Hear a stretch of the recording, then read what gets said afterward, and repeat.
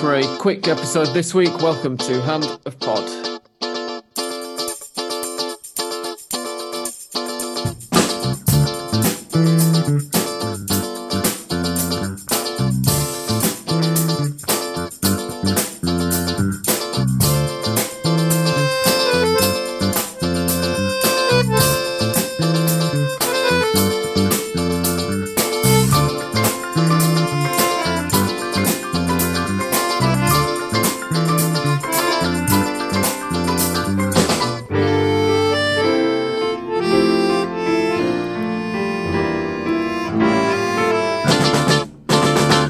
Welcome one and all to episode 399 of Hand of Pod.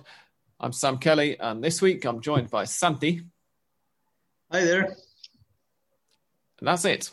I sent the email out at quite short notice this week because I didn't know whether I was going to have time to record at all this evening.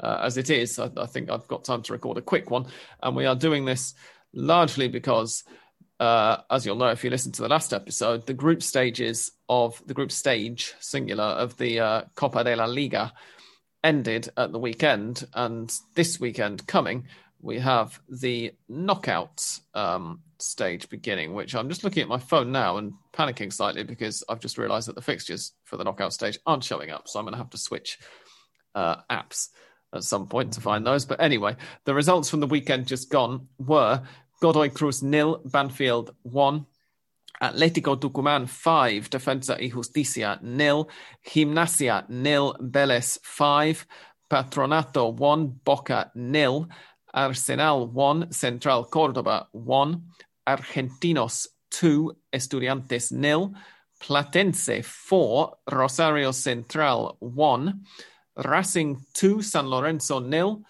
River 4, Aldosivi 1, Colón 1, Unión 1, Lanús 1, Talleres 0, Huracán 1, Independiente 3, and Newell's 1, Sarmiento 1.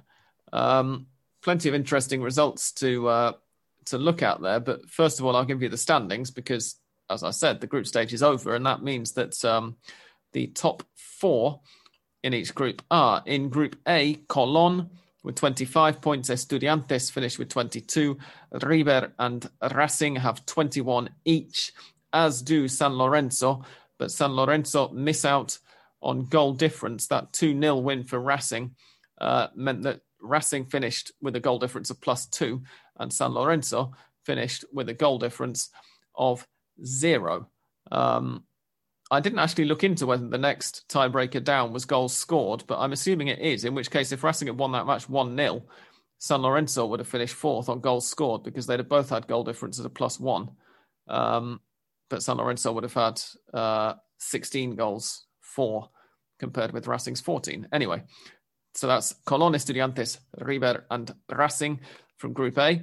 And in Group B, the teams who qualified are Vélez in first place with 31 points, Boca with 22, Independiente and Talleres with 20 each. Independiente third, Talleres fourth. Just in case you're curious, the two worst teams in each group were Aldosivi in Group A and Newell's in Group B. It's actually funny to say that Aldosivi was dead last in their own group because, I mean, if you actually heard from most of the people who watched Aldosivi play under Gago, they would say that they have such a fluid and easy on the eye style of play. But I mean, it's granted it's Aldosivi, but he could hardly have anything to show for it. No, indeed. Including us earlier in the season, we were bigging them up at the start of the season, and that's proved rather unfortunate. I think the issue really is that they leave themselves quite wide open, as was exploited in typically ruthless fashion by River. Exactly at the weekend. I mean, that was a match which was it 1-1 at half time, or am I imagining this? Let's just I think it was almost 1-1 at half time. Or 1-1, yeah. It was Rafael 1-1 Santos Borré scored in first half stoppage time to put River 2-1 up. Cool. But it looked like it was going to be 1-1 at half time. And Aldosivi actually started the second half, if I remember rightly, fairly promisingly. Yeah. But yeah. I think the issues with Aldosivi are not exactly on the ball, but without it. Exactly. I mean, you could see that when they had the ball on their feet, they were really, really, really quick to move the ball forwards, and I think that's amazing for a big team, let alone Aldosivi. But I mean, their off the ball movement and marking is extremely suspect. It is, yeah, and perhaps stamina as well. I mean, at the weekend, Jose Paradela, I think it was his first goal for River since joining from Gimnasia, and Matias Suarez in stoppage time put the gloss on the scoreline for River. But if you look at Aldosivi's other matches, they've only got, I think it's 2 draws all season, and a whole load of defeats and 3 wins, which gives you the idea that, you know, they're letting slip points that could be picked up by leaving themselves too open, by not pressing for it too much. I mean, it sounds like Aldosivi are probably the Brighton of Fulham of Argentine football at this point. Yeah, I think that would be a fair comparison to make. Yeah, the scoreline that jumps out. I'm just going down all of their results from the season, but the scoreline that jumps out is, oh, hang on, actually, was that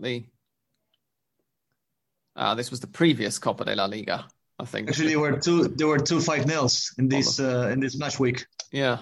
But no, Aldosivi's scoreline that jumps out so far this year, I thought it was in this Copa Superliga, the Copa de la Liga, but I think it looks now like it's the last game of the previous one in mid-January. It was that 4-4 draw with Defensa y Justicia. But that was, of course, before Gago took hadn't taken charge yet. Exactly, yeah. But no, since then it was a 2-1 defeat to Godoy Cruz. They had a 2-2 draw with Racing, and then beat Arsenal 3-0, which I think was when we came in and said, yeah, they're gonna do really well. And then they lost the next 2 matches against Colón and Central Córdoba, beat San Lorenzo, and then went on a run of 4 games without a win. And run of beating San Lorenzo at this point is hardly a feat. No, and 1 win in their last 7.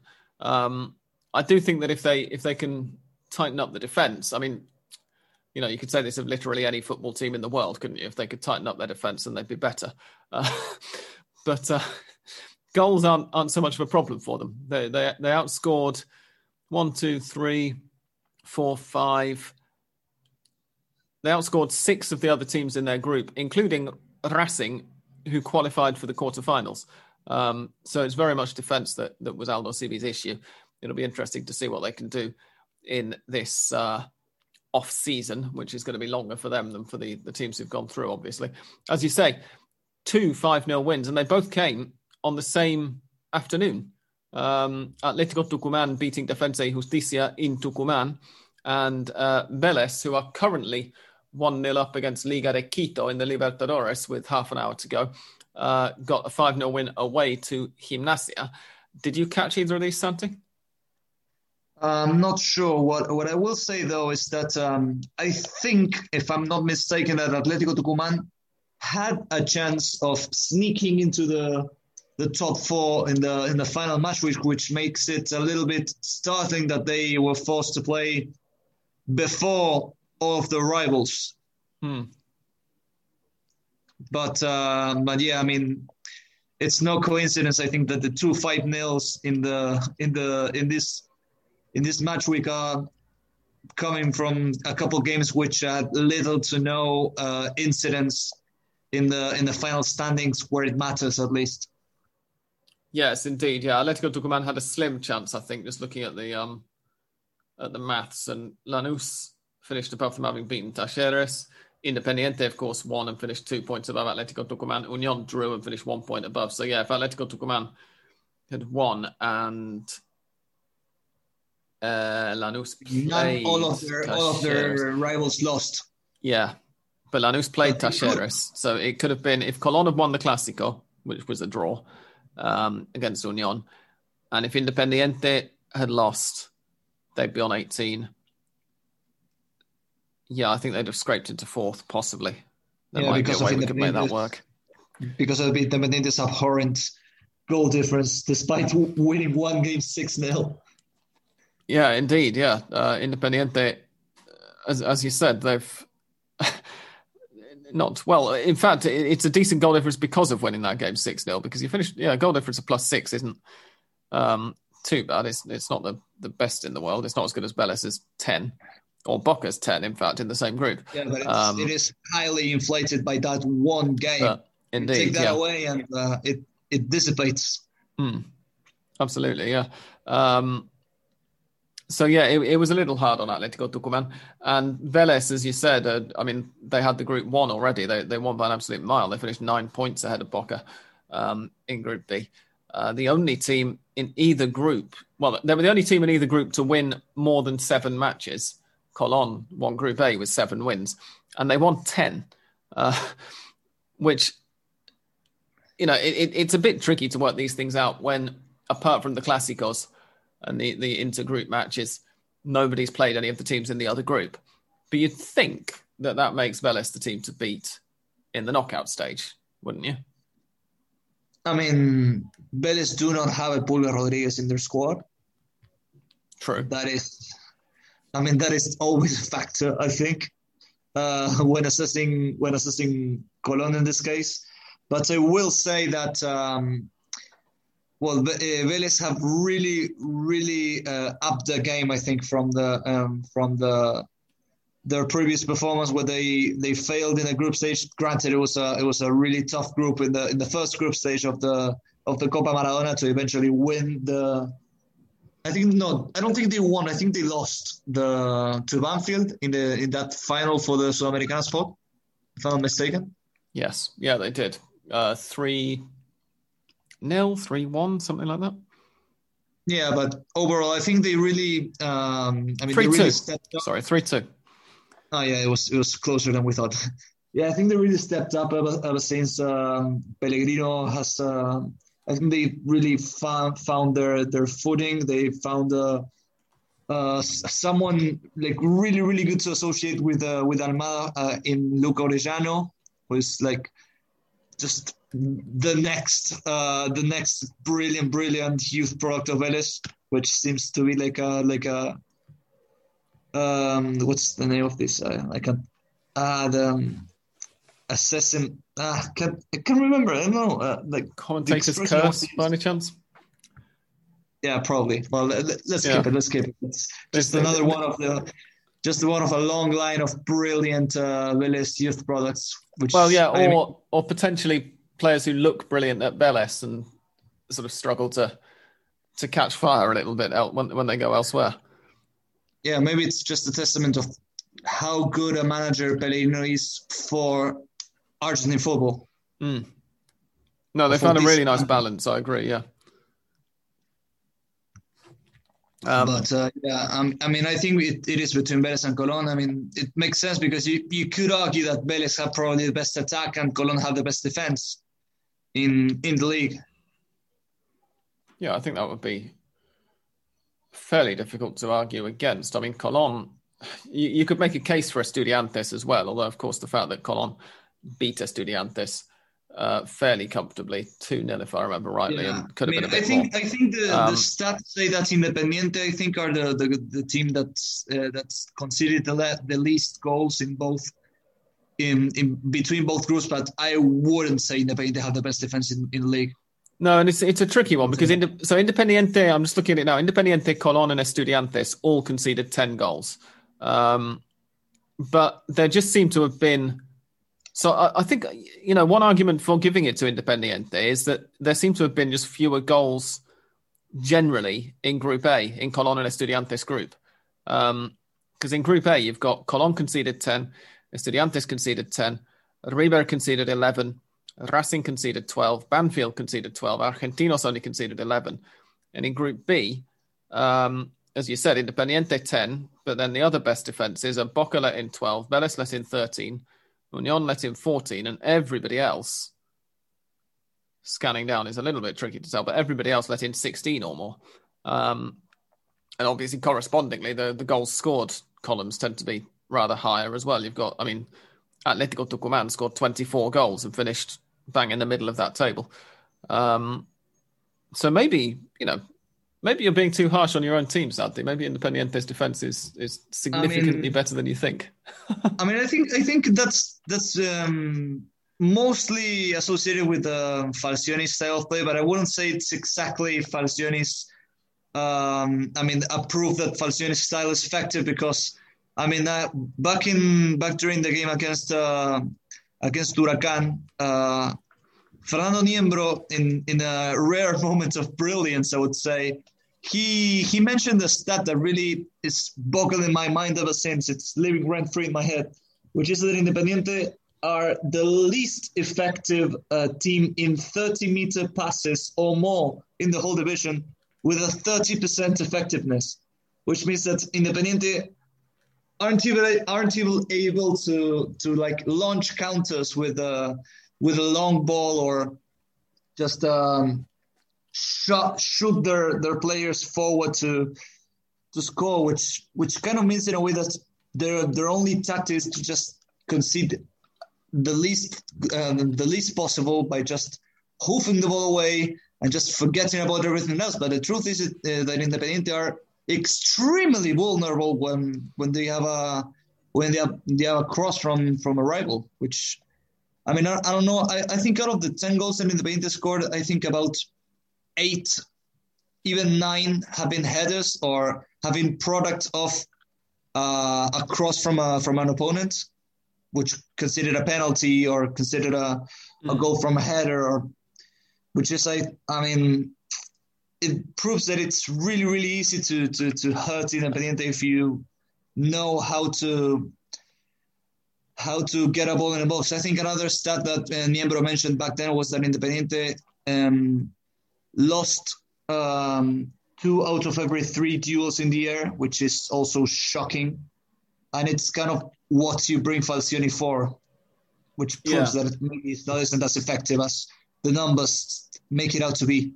Yeah, you expect more solidity from one of his teams in, stereotypically, don't you? And I wonder how much of it is down to the pandemic is affecting, every team in the world.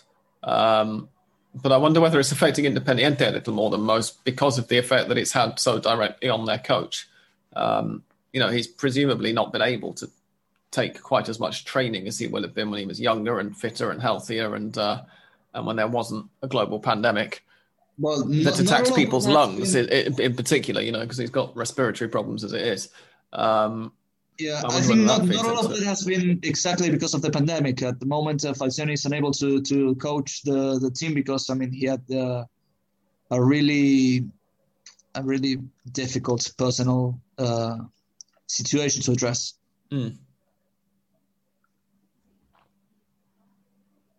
Yeah, sorry, something happened on the television in the Vélez match. I got. Sorry. Yeah, no, but just generally speaking, the state of his health. Am I right in thinking that that the personal situation has something to do with his wife's health as well? She passed away. Yeah, I think it was yesterday or the day before. I hadn't heard that. I'd heard that she was unwell. But generally, it's going to, in terms of the on the pitch effects, that's going to have a knock on effect as well. I would guess on the team not being able to train as coherently and as regularly under the same what's the word I'm looking for? Guidance and leadership. And he also, the other thing is he is an older manager than he was 10, 20 years ago. His ideas are older, and maybe it's time to start looking at the fact that possibly a slightly younger and fresher coach might make more sense to manage, the top level in Argentina. This kind of goes back to a complaint that you won't remember, Santi, but in our very early episodes, Australian Dan in particular used to be quite vocal about it, of the idea that a lot of Argentine clubs hang on to old managers and the same managers end up getting passed around the same few jobs because it's a bit like an old boys club, and nothing kind of changes as a result, and there was a bit of kind of a stagnation. That's largely gone away in the sort of 10 years that have passed since those rants were first recorded. It's much more of a young man's game in Argentina now, management, but there are still one or two of these older coaching figures around. And when you see, stats like you've just mentioned for Independiente, it makes you wonder whether they wouldn't be better off going with somebody. Not that they haven't gone with younger managers, in the very recent history. And that doesn't seem to work for them either. I remember that Pablo Moyano, back in January when Independiente were just they had just lost Luca Pusineri, and in that moment in the meantime between when they were between managers, Pablo Moyano famously said that they were looking for a young attacking replacement to be in keeping with the profile that Independiente were carrying over the last few years, with Almirón and Pellegrino and Holland and even Milito, despite his failures. And then they went on and hired a 64-year-old who's just about the most defensive manager in the country. So I don't know. We all agree on this, but sometimes decisions lack any sort of reasoning, And I think even despite the fact that Independiente somehow have sneaked into the playoffs of this group. I mean, I still don't know how they did it because the final rundown was really, really bad. But I mean, based on the stats and based on the general discontent among Independiente supporters, which was entirely expected because of the whole black palette mentality and stuff. But I mean, I think everything is proving Moyano himself right, and it's at the same time proving him wrong for betraying those supposed principles. Yeah. I mean, it reminds me of Man United getting rid of Louis van Gaal, who'd been brought in to give youth a chance and to build medium to long term, to build an attacking young team based around the club's famous youth academy, and then being replaced by Jose Mourinho, who doesn't like attacking football and doesn't like playing kids. That's pretty much for our listeners elsewhere who don't get the chance to watch as much Argentine football and are more familiar with some more globally famous figures. That's the kind of difference we're talking about. Perhaps not quite to the same degree. I've got a lot more time for Falcioni than I have for Mourinho, but you know what I mean. Now, if the other teams, I suppose we should look at what the quarterfinal fixtures are. These are all being played in single one-off matches, so it's not home and away. It's quarterfinals this weekend, I believe semi-finals the weekend after that, and then presumably the final a week after that. Although I'm not sure whether the dates have been fully confirmed just yet. But this Saturday they're not. I thought they were in neutral stadiums, but I'm just looking now, and they are, in fact, in the stadium of, by the look of it, the team who finished higher up their own group. So Estudiantes, who finished second in Group A, are at home to Independiente, who finished third in Group B. That will be a handful for the neutral viewer, huh? Yeah. Yeah, that might not be the prettiest match in the world. Two of the best defences, as we've just mentioned. Two of the three best defences coming together. Colón hosting Talleres, first in Group A versus fourth in Group B. Those are both on Saturday. On Sunday, Vélez, the winners of Group B, host Racing, fourth place in Group A. And if you've been paying close attention and you remember what we warned you about last week, then you'll know what's coming up, what that means. It means that on Sunday afternoon at 5:30, Boca Juniors, who finished second in Group B, are hosting River Plate, who finished third in Group A in the second Superclásico of 2021. The second competitive one, I should say. Of course, 2020 didn't see a single meeting between those two teams for the first time in the professional era, and in fact for the first time I suspect, but haven't yet been able to verify, since about 1927. And we're going to have had two in the opening 5 months of this year. Actually, I think, Sam, if I'm not mistaken, this will also be the fourth Superclásico in a row to be held at La Bombonera. Really? Yeah. See, I can't remember back to the second half of 2019 there, so I'm just going to have to take your word for it. I think, you have to keep in mind the fact that... hang on. No, I don't, because I've just realised the website I'm looking at has a list of their most recent meetings, so let me just bring that up. Yeah, go on, sorry, carry on. Bear in mind that in 2019 they played at the semi-final of the Copa Libertadores, and the return leg was at La Bombonera. So that's where it started. Yes, because this is... Yeah, okay, sure. In domestic fixtures, there was one in the Monumental in September 2019, in the Superliga 2019-20, and then the two since have been Boca. Yeah, but you're right. So there have been 3, and this will be the 4th in a row, which is what you said, isn't it? Yes. Yeah, well spotted. I hadn't noticed that. The 2 previous ones, in fact, the 3 most recent domestic meetings have all ended in draws. River 0, Boca 0 in that September 2019 meeting. Boca 2, River 2 in January this year. And, of course, that was in the... So this is going to be the 3rd Super Classico, in fact, of this year, not the 2nd. So January this year in the Copa Superliga, or the Copa Diego Maradona.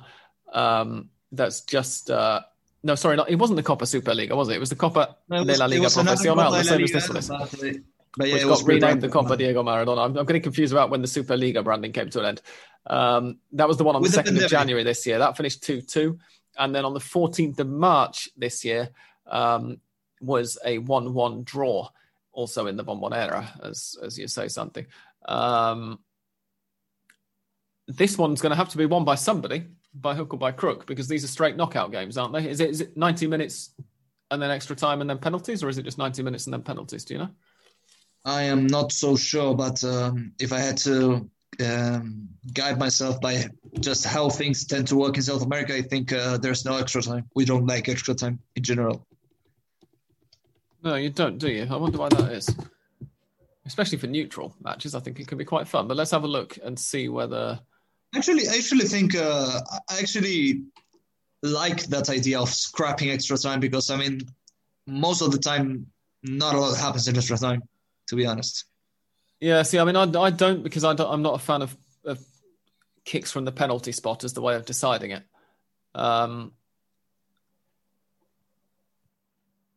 Because I just don't like shootouts, basically. I mean, we all enjoy a shootout. They're fun to watch, but they're not really the best way of actually deciding who gets to advance to the next round of a football tournament, in my opinion. I think the Americans cracked it back in the 90s. But dribbling from the halfway line. Yeah, that was great. I wish it would become mainstream some day, but it seems like it was too ahead of its time. I think this is around the time that one of us is obliged to mention that season when the Argentine League abolished draws sometime in the 1980s, was it? And had a shootout after every draw. Was it to award one more point or something? So that both teams got 1 point for the draw, and then the winner of the shootout got a point. Is that right? I think so, but I think it was maybe 88 or 89. Yeah, that sounds about right. And there were some shootouts that went on like forever for like 10, 20 penalties apiece. Yeah.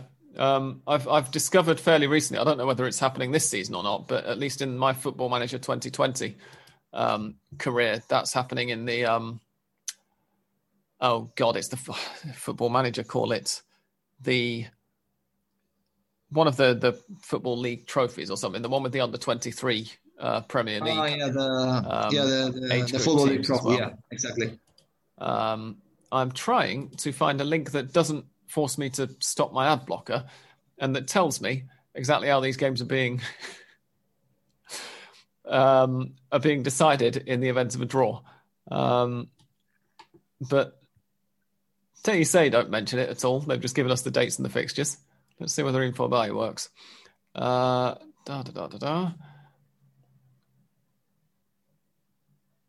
There we go, yeah.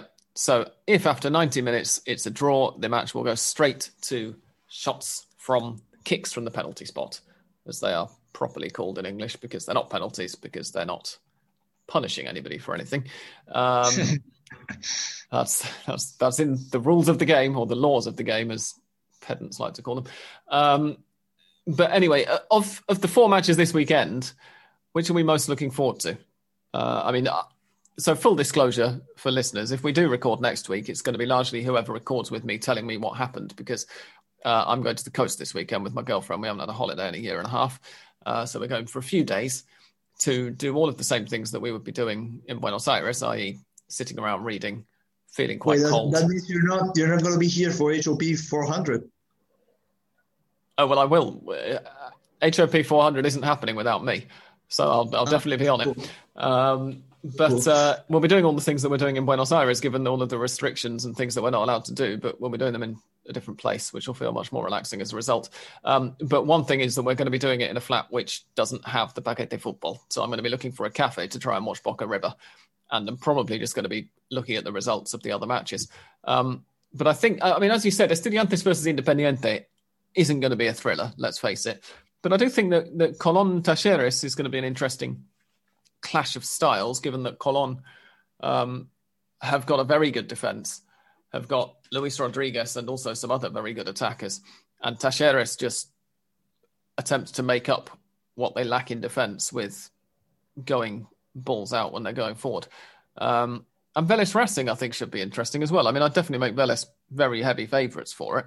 Yeah, it's gonna be fun in the sense of how many goals can Vélez score in 90 minutes. Yeah, but also you would expect at least that Racing are going to be a bit better rested because Vélez are playing right now, whereas Racing are going to have had a full... Now, this is where you remind me that they're in the Sudamericana, and I've completely forgotten about it, but I think they're going to have a full... Racing are in the Libertadores, in fact.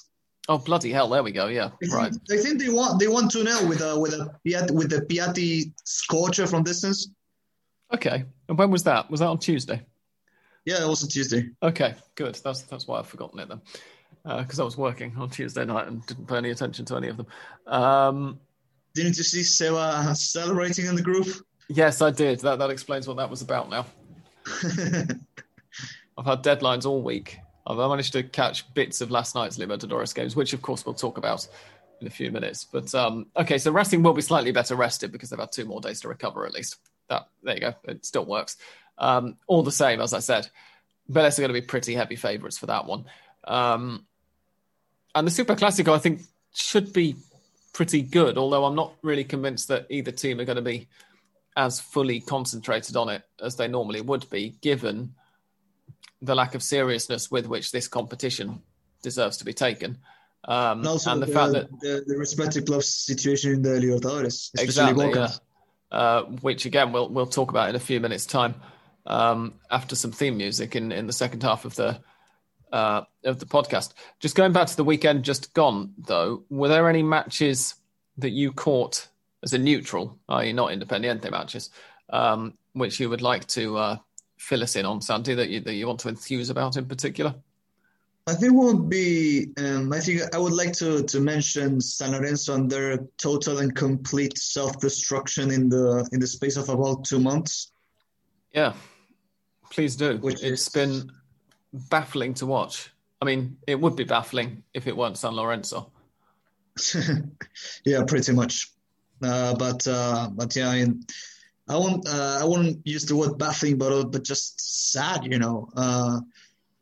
Dabove came with so much promise and such a pedigree of actually making Argentinos Juniors and Godoy Cruz before them title challengers.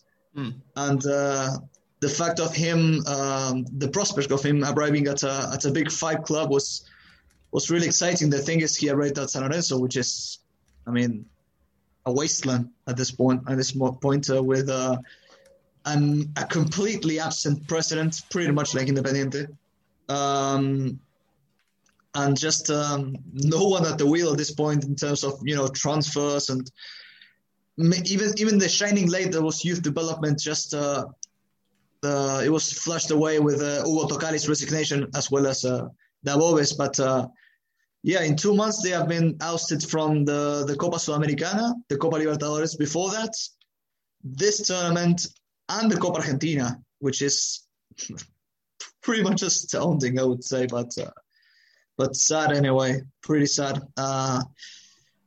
And especially at the hands of a team that, up to it was in a pretty similar situation to them as it is Racing, which I think Pizzi was at one point in the season a defeat away from getting sacked, and now he got a massive turnaround both in the Libertadores and in the Copa de la Liga. But I mean, I don't think it's going to be. I don't think it's going to last too long. But I mean, seeing the two clubs and how their fortunes had been so similar at one point, but then turned so different so quickly, it was really funny. I would say funny in the sense of curious, not funny as in funny.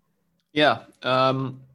The other funny, in inverted commas, thing about it is that Racing and San Lorenzo both finished on identical points, as we said, and with identical records. They're both 1-6, drew 3. Yeah, actually, San Lorenzo would have qualified as long as Racing didn't beat them by 2 goals, and that's exactly what happened, which makes their elimination all the more embarrassing, I would say.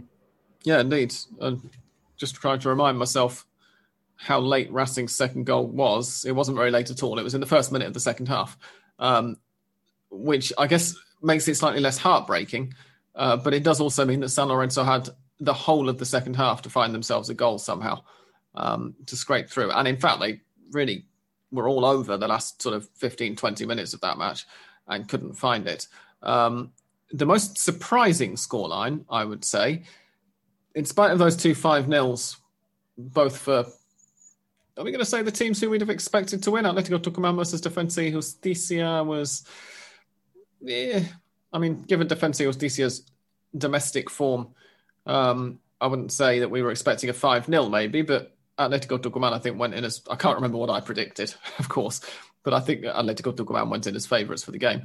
I probably did predict a Defensa y Justicia win, but, you shouldn't listen to me. But the most objectively surprising result of the weekend has to be Platense against Rosario Central.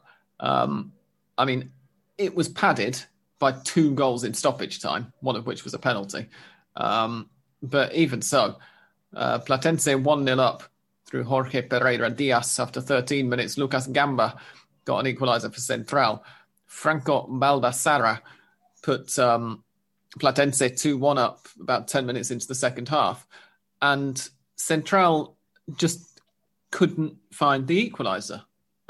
It was just a really good performance from Platense. Even if it had just finished 2-1 rather than 4-1, they'd have thoroughly deserved the points. Perhaps not, it was one of those games where you look at the stats and it looks like Central are all over it, but they sort of kept them at arm's length. And then got possibly 1 goal too many in stoppage time to make the scoreline look a bit more flattering than it was. But they're going to be fairly happy with this showing on their return to, this wasn't the league campaign, as we keep reminding people, but on their return to top flight football, they can't be too disappointed with 4 wins out of 13 games in a competition that nobody really cares about that much. Had a worse record than them, despite the fact that they're Platense. It does, says a lot. Yeah, I would say, and it was a pretty.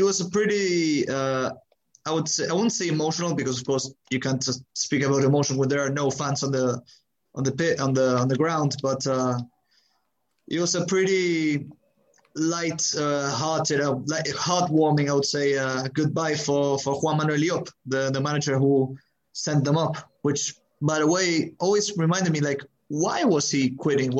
Is he gonna take charge of some other team, or is it just a personal decision? Why? I don't understand why is he resigning.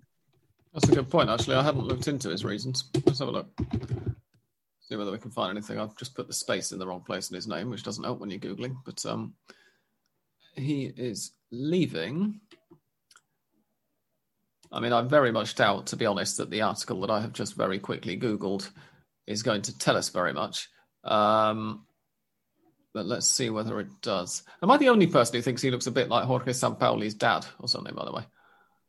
He kind of does. Okay, and yeah, I mean, and it makes sense that he looks like his dad, because, I mean, he's been hanging around since he promoted Godoy Cruz back in 2006. So, yeah. Or even before that. Okay, so the article I've just found says that Platense have decided to look for another coach rather than him resigning.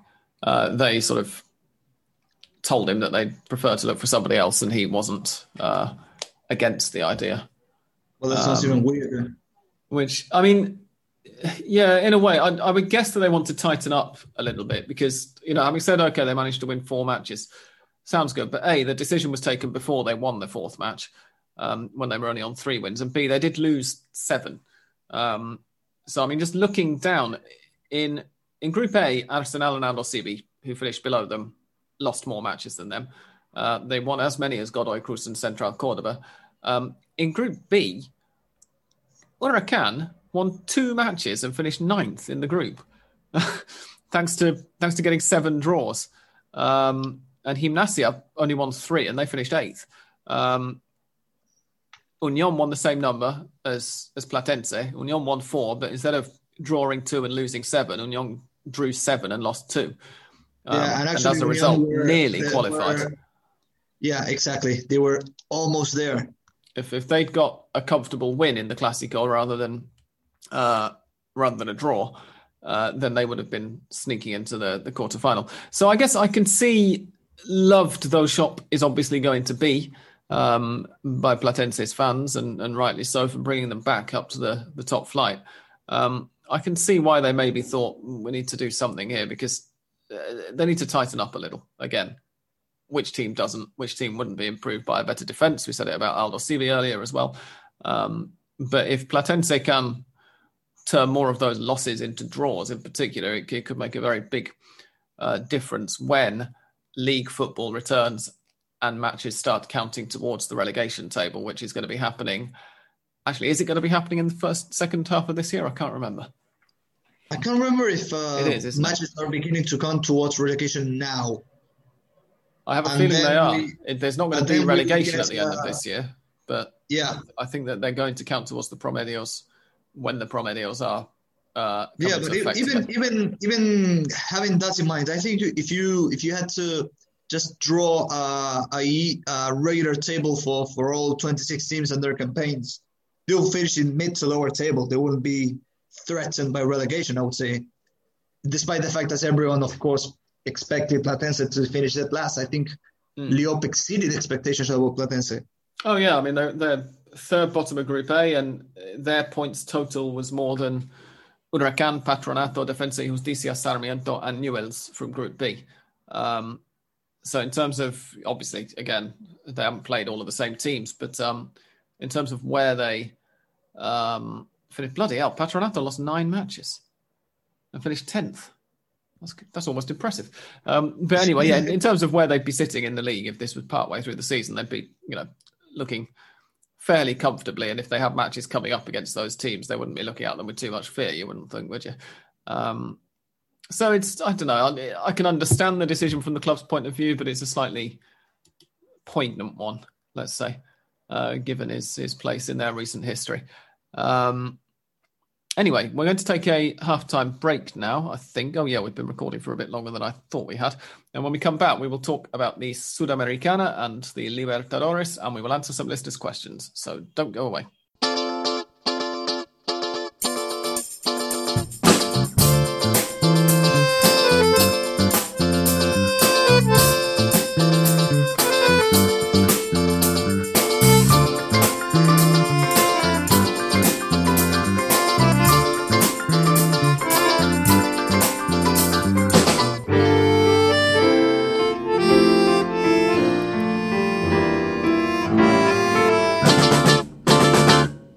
Okay, welcome back. We can give you one continental result, fresh, hot off the press.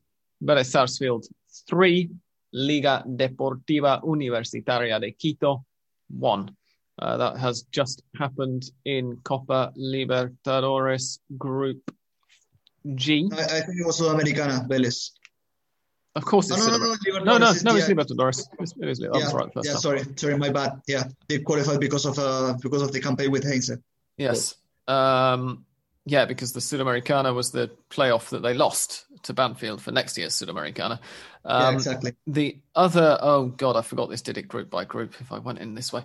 Anyway, let's have a look and see whether we can pick apart this week's Libertadores matches involving Argentine sides. Actually, in a way, most of them involve Argentine sides, because if they don't actually directly, then they'll be in the same group.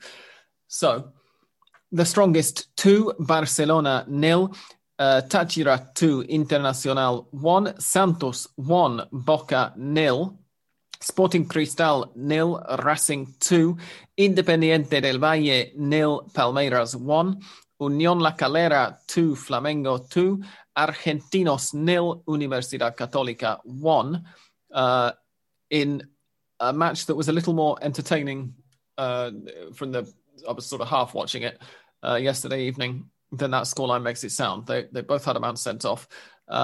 Rentistas 1, São Paulo 1, Deportivo La Guaira 0, Cerro Porteño 1, Fluminense 2, Independiente Santa Fe 1, Atlético Junior 1, River 1, Universitario 1, Defensa y Justicia 1, Atlético Nacional 0, Nacional 0. And as I said just now, Vélez 3, Liga de Quito 1. Later tonight, América de Cali host Atlético Mineiro, and Always Ready host Olimpia.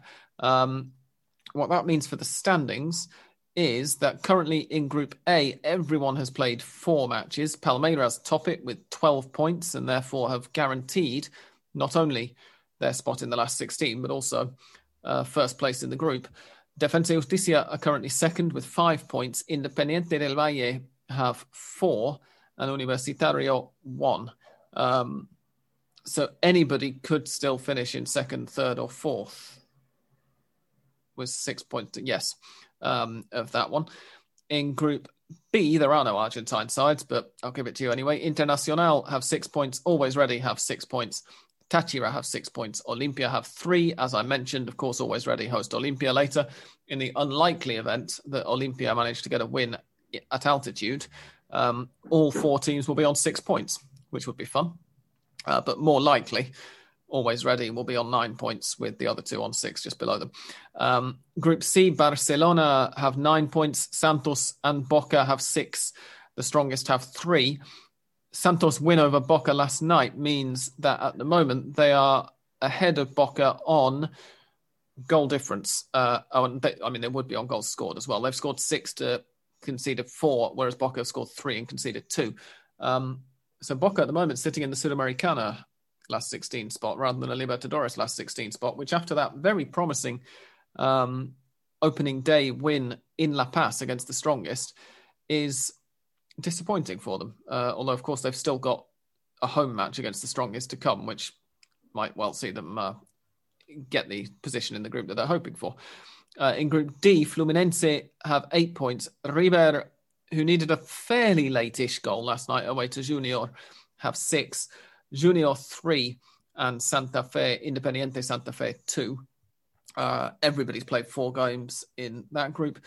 Sorry, I've got something in my throat. Give me a second. Let's have a glass of water. In Group E, everybody's played 4 games as well. And São Paulo and Racing both have 8 points. São Paulo currently top it on goal difference. Rentistas have 3 and Sporting Cristal have 1. Which means that, well, effectively, it doesn't mean that they've guaranteed first or second place, but Racing are in a very good position indeed to qualify from that one. In Group F, Argentinos Juniors, I think, if I got this right, they're the only Argentine side who are currently top of their group, which is probably not what we would have predicted at this stage of the group stage. If you'd asked us before the tournament started. They have 9 points from 4 matches. Universidad Católica have 6 points from 4 matches. Atlético Nacional have 5 points from 4 matches. And Nacional have 2 points from 4 matches. So Argentinos not quite certain of Libertadores football in the second half of the year, but they are certain of at least Sudamericana football, and they're in a very strong position indeed to get into the last 16. Group G is topped by Flamengo with 10 points. Vélez, with the win just now, have moved into second on 6. Liga de Quito only have 4, and Unión La Calera have 2. So Flamengo have, the goal difference advantage for Flamengo is so big that they've essentially got another point over Liga de Quito there. So they're pretty much guaranteed Libertadores when the group finishes. Their goal difference is +5. Liga de Quito's is -1. And Group H, Atletico Mineiro 7 points, Cerro Porteño 7 points, but slightly fewer goals. In fact, far fewer goals. La Guaira 3 points, and América de Cali 1 point. The main talking points from this week, in fact, we've had a listener's question about one of them, which is what happened, or the listener who asked the question clearly knows what happened. He was asking why did they carry on. But Santi, can you fill us in on what happened last night in Barranquilla, where Junior and River got a 1-1 draw, which at one point had to be halted due to tear gas? Well, I think that pretty much summarizes the whole night. But it should summarize the whole night. But so much more happened. I would say it's actually crazy to know that this game actually took place despite what was happening outside of the ground. There were some heavy protests. They are part of a whole slew of protesting that's going on throughout Colombia, which is, of course, related to that taxing law that was, of course, pushed back eventually, but protests continued, police brutality continued as well. There was video footage of actually policemen shooting at the protesters, and some of those shots could actually be heard during the broadcast of that River game, as well as some bombs. You could see Gallardo and some other players trying to froth their eyes, I would say, because of the tear gas that was being thrown around outside. There was a moment, a really surreal and extremely weird moment where before the game, the Gallardo and the whole team were warming up before the game, and they had to go inside because of the tear gas. They couldn't play back then. And then the mayor of Barranquilla was speaking to a radio station. I don't know exactly which one, but he said that at one point Gallardo suggested playing reggaeton on loudspeakers to the protesters in an attempt to calm them down, which, of course, as we now know, was really unsuccessful. But I think overall, while that was happening outside the stadium, I think that's really impacted what was going on inside. A lot of players lost a lot of focus. Of course they would, because the world, I say, was going on outside. And yeah, it's crazy that this game took place at all, because everyone knew that this was going to happen. There had been a lot of pushback towards this game being played and being held in Barranquilla, and even the protesters in Colombia did their best to postpone the game, or at least move it away from Barranquilla. Eventually they failed. But I think I wouldn't consider this a win for Conmebol. I would say it's on the contrary, considering this and what happened to Nacional, who had their game postponed to be played at 12 a.m. local time in Colombia, I think in Medellin as well, and because of the inability from the players to leave the hotel because of the protests. It wasn't enough with COVID and everything that comes with COVID, and now we have this as well. It's crazy that these games are still taking place. When you think Conmebol can't go any lower, they keep pushing themselves, and they keep outdoing themselves. It's incredible. It's incredible. Yeah, I was really surprised that it. We know about Conmebol, right? So I wasn't surprised that it was played, but I was quite surprised that it was played in Colombia, given that just last week the Colombian teams all had to play their home games in Paraguay. I just sort of assumed that was going to be happening for the duration. I didn't realize they'd just done it for 1 week.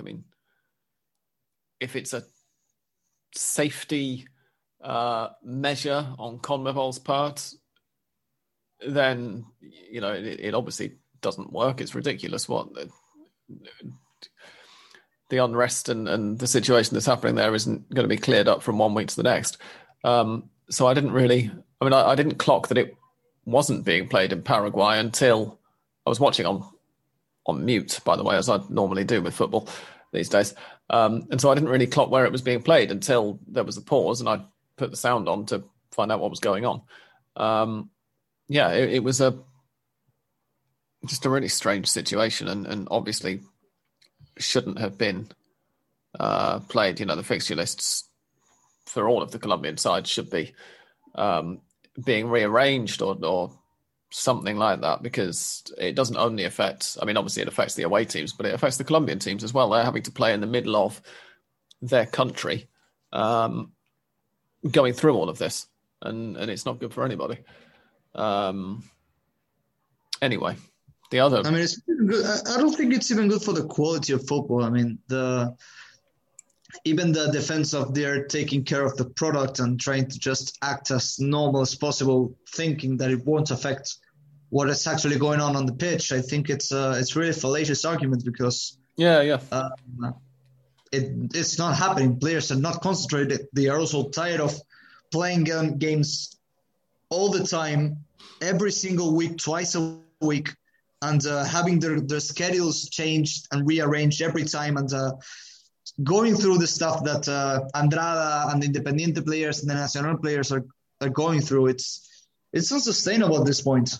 Something has to be done, but of course, nothing is going to be done because CONMEBOL. Yeah, the other thing is that if any confederation knows about rearranging fixtures at short notice and needing to find ways around this kind of thing, then it should be CONMEBOL. And they should be fairly used to doing it with the Libertadores. One of the reasons that we talked a few years ago about potentially the Libertadores getting a little bit better in terms of the level of football on display was they used to try to play the entire thing in 6 months. So now they've got a whole calendar year to fit into it. You would think they could have gone, you know what, these 3 matches, maybe we'll play them in a couple of weeks' time, or maybe we'll find an alternative venue for them and we won't insist on playing them bang on schedule. It just seems like a rather short-sighted measure to have taken, as you say, even just from a footballing point of view, and before you even consider the human aspect of what you're putting the players and the coaches through, and of the fact that you're pretending as an international organisation, whether sporting or otherwise, that nothing's going on and that everything's, nothing to see here, everything's fine in the country. Where these matches are being played. That's an issue, of course, that's also going to be the case next month when the Copa America kicks off, because at the moment, CONMEBOL are still insisting that tournament is going to be taking place, half in Colombia, in the middle of the pandemic and in the middle of all this social unrest. There's a rumor that the plan B is that Argentina hosts the whole thing. But they're leaving it bloody late, if that's the idea. Yeah, the thing is that the health authorities insist on the fact that if the Copa America is being held in Argentina, it will be held without any fans present. So that would render the entire concept of a Copa America completely unsustainable and pointless. So, but are there going to be fans? Are there going to be fans in Colombia for the games there? I'm not sure. I only know what Carlo Bisotti, the Minister of Health of Argentina, said. I'm just assuming that there aren't going to be fans at any. I know they were talking, in November of maybe letting fans in for the final if everybody was vaccinated, but that's obviously not happening. So I've been assuming that the whole tournament's going to be behind closed doors, just like all the other football we've been watching for the last nearly a year now. But for an international tournament like the Copa America with so much at stake, I think economically, it doesn't make a lot of sense to host it behind closed doors, because it's not a regular. The income has not exactly been already set like it happens in a league tournament. Oh no, I get that, but when they started talking about letting fans in for certain matches or for the final or whatever, they were obviously expecting vaccinations to be further along than they are. At least in Argentina, when the health authorities here started talking about it.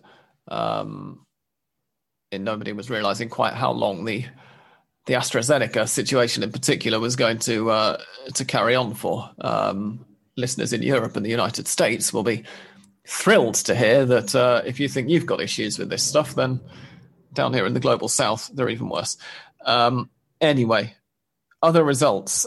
Santos got that 1-0 win over Boca just last night, which, as I said, kind of complicates Boca's situation. It was a game that Boca will probably feel they should have got something from, you would think. But Santos' goal fairly late in the first half turned out to be the only one of the game. And it puts them, for now, in the driving seat. I'm just trying to find which matches Boca have still got to come. As I said already, they're at home to the strongest. The next game, they've got 2 home games to come, in fact, against Barcelona and the strongest. Barcelona is 1 week tonight by the look of it, and the strongest is, what's that going to be, the Wednesday following. So 2 home matches is a better situation than they might have been in terms of securing qualification, but they've still got to hope that Santos end up dropping some points as well. And Santos have got... Oh, okay, Santos might well drop points. They're away to the strongest and away to Barcelona. So it's not over yet for Boca. They're not as comfortable as they would have liked to be after 4 matches. I think it's 2 wins and 2 draws, actually. But they'll be, I would think, sort of quietly optimistic that things will come right for them, right? Santi doesn't have anything to say about that one. So... you explained it. You've summed it up quite nicely, so I really had nothing to add other than what you said. I'm just trying to look at Racing's remaining matches now as well. Racing are going to be away to São Paulo and then at home to Rentistas, who, apart from this rather surprising draw... I think if Rentistas get a win from their own game and, what is expected to happen happens, which I think is Sao Paulo beating Racing, then Racing are going to have a bit of a scare. They will need to beat Rentistas, which they should do, but they're going to have a little bit of a scare to the final rundown of games in the group. That's what I predicted at the very least. Yeah, I think that makes sense. I mean, Rentistas Rentistas are going to be away to Sporting Cristal when Racing are away to Sao Paulo. I did say away, didn't I? In Montevideo, which is where Rentistas are from, if you're wondering, because you've never heard of them before, I don't blame you. It's a magnificent name for a football club, though. When they played in Montevideo, they drew 0-0 with Sporting Cristal. So I wouldn't say that a win in Lima is necessarily nailed on, but certainly Sporting Cristal have been the worst team in that group.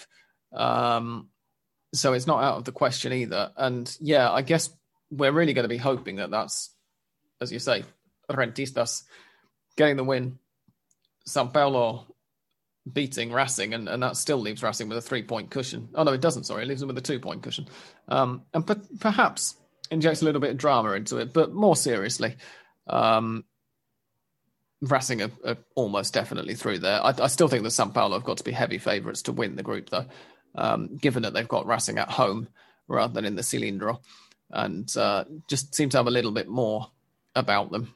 But there's not an awful lot in it. It wouldn't surprise me to see Racing win the group and São Paulo perhaps a little bit of squeaky bum time.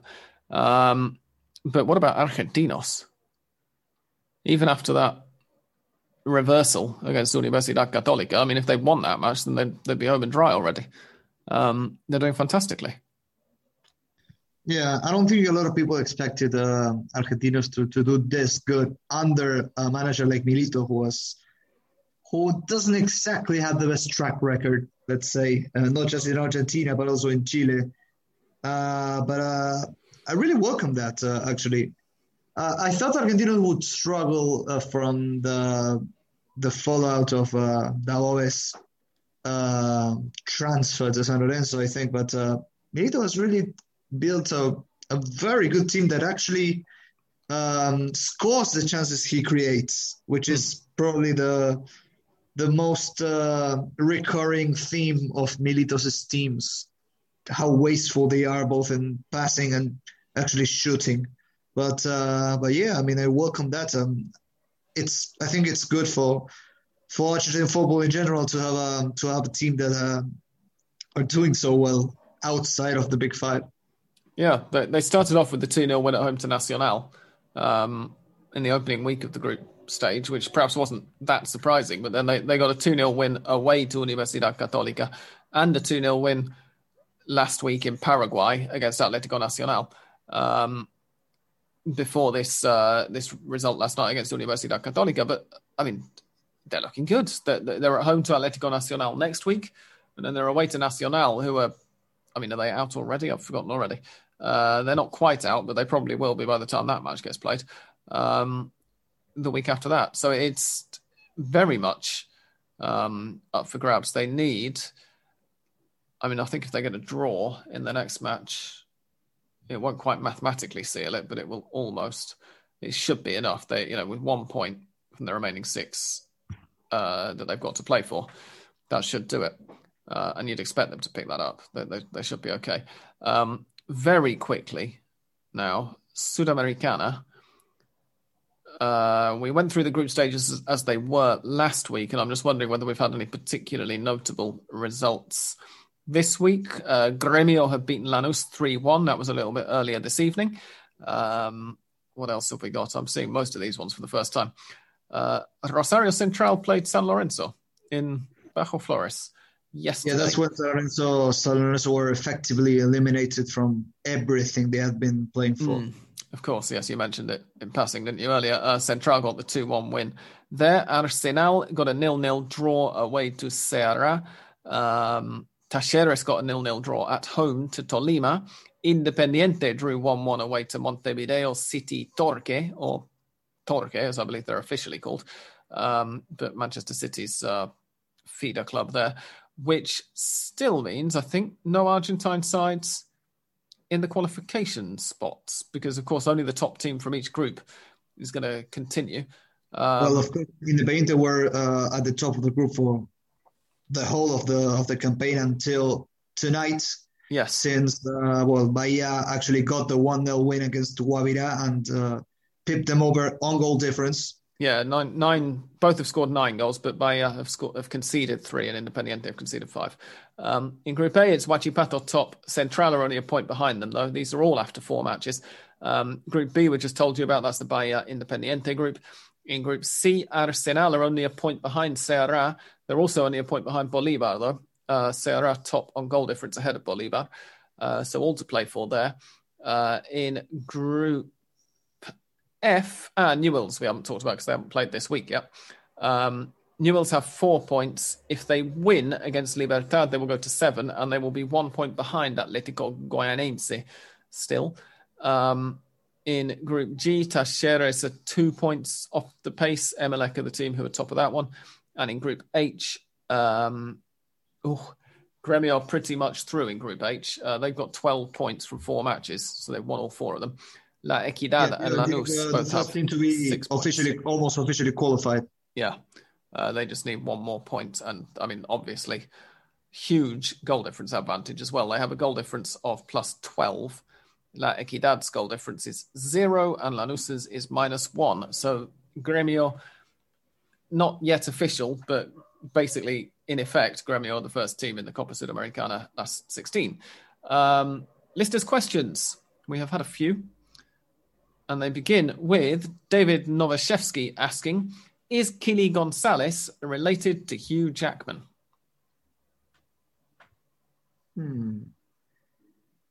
I think the thing is his size. Maybe that's the thing that throws them away. Yes, he's a little bit not quite as well built, isn't he? Perfect Tommy says, why on earth did the Junior v River match play on yesterday in Barranquilla? We've answered that one already.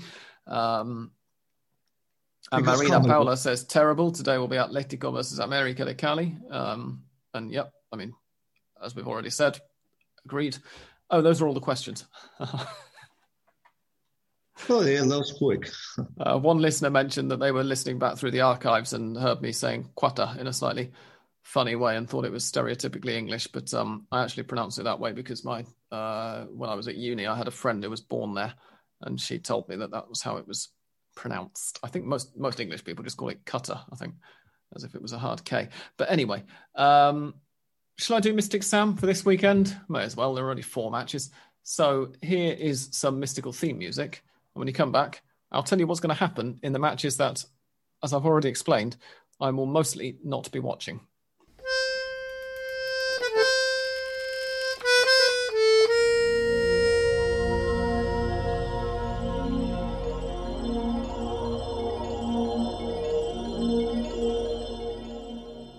Okay, then, this week's matches are Estudiantes versus Independiente.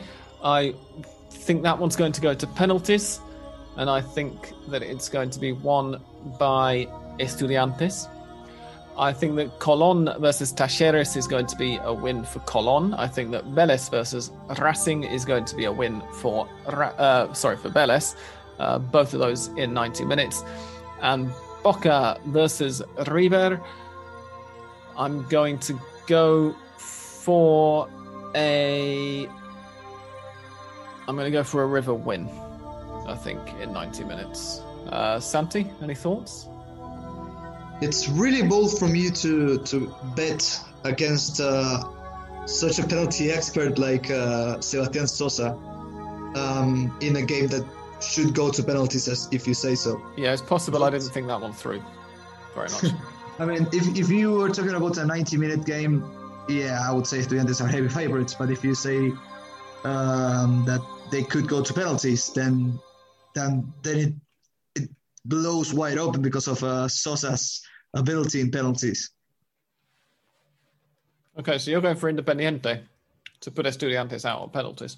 No, I think Estudiantes will win it in 90 minutes. But if in the case that they would go to penalties, which I think that's precisely what Independiente will strive for, knowing Falcioni, then I fancy a little bit better the chances to go through. It's going to be interesting to see, because obviously with all of the attention being on the group winners, on Colón and Vélez, and on Boca and River naturally, because the attention's always on them.